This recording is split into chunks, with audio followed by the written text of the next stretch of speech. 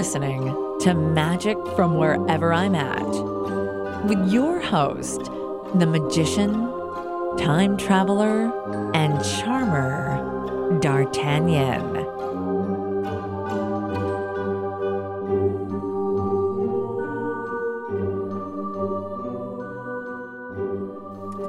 All right, welcome to another edition of the podcast. I'm D'Artagnan, and today I'm going to start off with a bit of a silly story. We're going to get away from the death and dismemberment episodes that we've been on lately.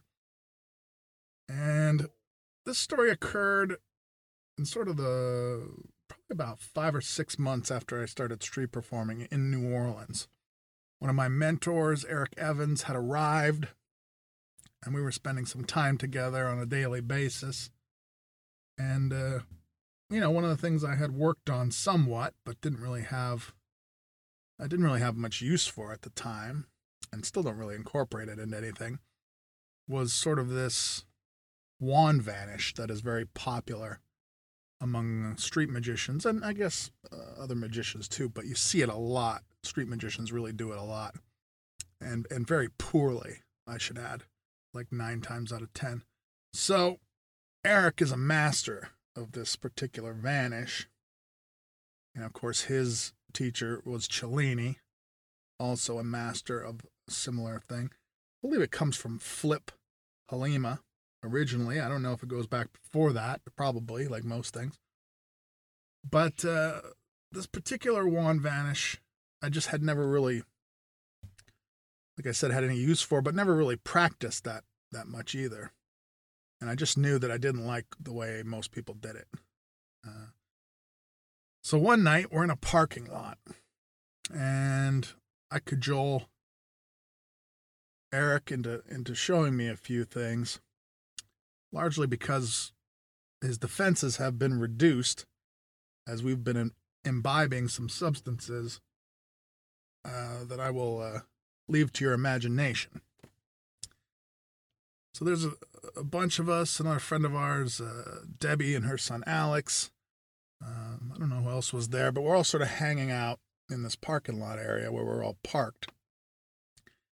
And I get Eric to show me this wand vanish. Now, incidentally, the wand that I have now, I don't think came right from this particular occasion, but was one that Eric had made for me and gave to me, which he had sculpted himself.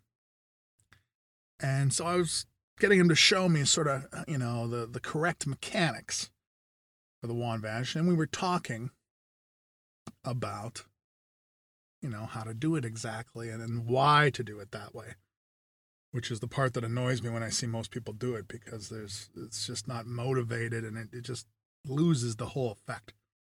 So,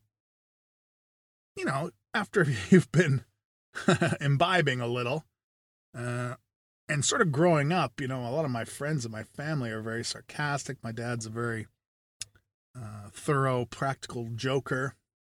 So I'm used to getting poked at and made fun of and stuff. That's sort of how I grew up. So Eric shows me the sort of basic mechanics and stuff and goes over the sort of finer points. And then he suggests, he goes, you could also do it this way. Now, our friend Debbie had her van parked behind Eric, sort of at an angle facing us in this one corner of the parking lot. And Eric made this motion of throwing it back over his shoulder towards where Debbie was parked. He said, you could also do it this way. And he just just the motion itself, the completely believable way in which his eyes tracked, and coincided with this tossing motion over his shoulder, completely and utterly fooled the you-know-what out of me.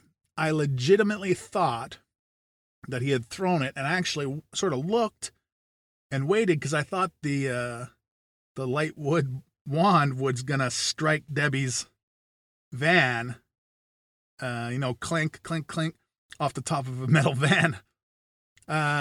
And then Eric said, no, it's it's still here, you know? And he knew he completely fooled me. Like, I had never seen it done that way before. It's a much preferred way that I would do it. Although doing it the original way is very valid if you do it correctly. But he fooled the you-know-what out of me because he had it. I mean, he has it down so cold, of course, and is a master. But yeah, I love it when I get fooled too, incidentally. So for him to pull that one over on me, and that would be kind of I fell for that really hard too, because I think that's the kind of things like friends would do to me. You know, they would actually throw it over your shoulder. I said, no, you can just do it like this too. And then, you know, you'd wait for the clink and banging of the stick. So that was an amazing lesson there in, like, especially when it's something you've never seen before. And I was just giddy on how good that looked. And that's sort of the way I've always practiced it since. I've practiced the other way a little bit, but I've more focused on that way because I think it just looks so much better to me, you know. So that's, you know, where I'm going to stop that story. This is going to be a short story today. I'm going to kill it there because I think that's just one of those things where, as a magician, I mean, there's so many magicians out there who, if you fool them, they'll never try to let on that they've been taken in. You know, they'll just go, yeah, I like what you did there. Or, you know, just make this pensive sort of face. They'll, you know, with their pointer finger, they'll tap their lip or have their thumb on their chin, their fist on their chin. Say, yes, I like that.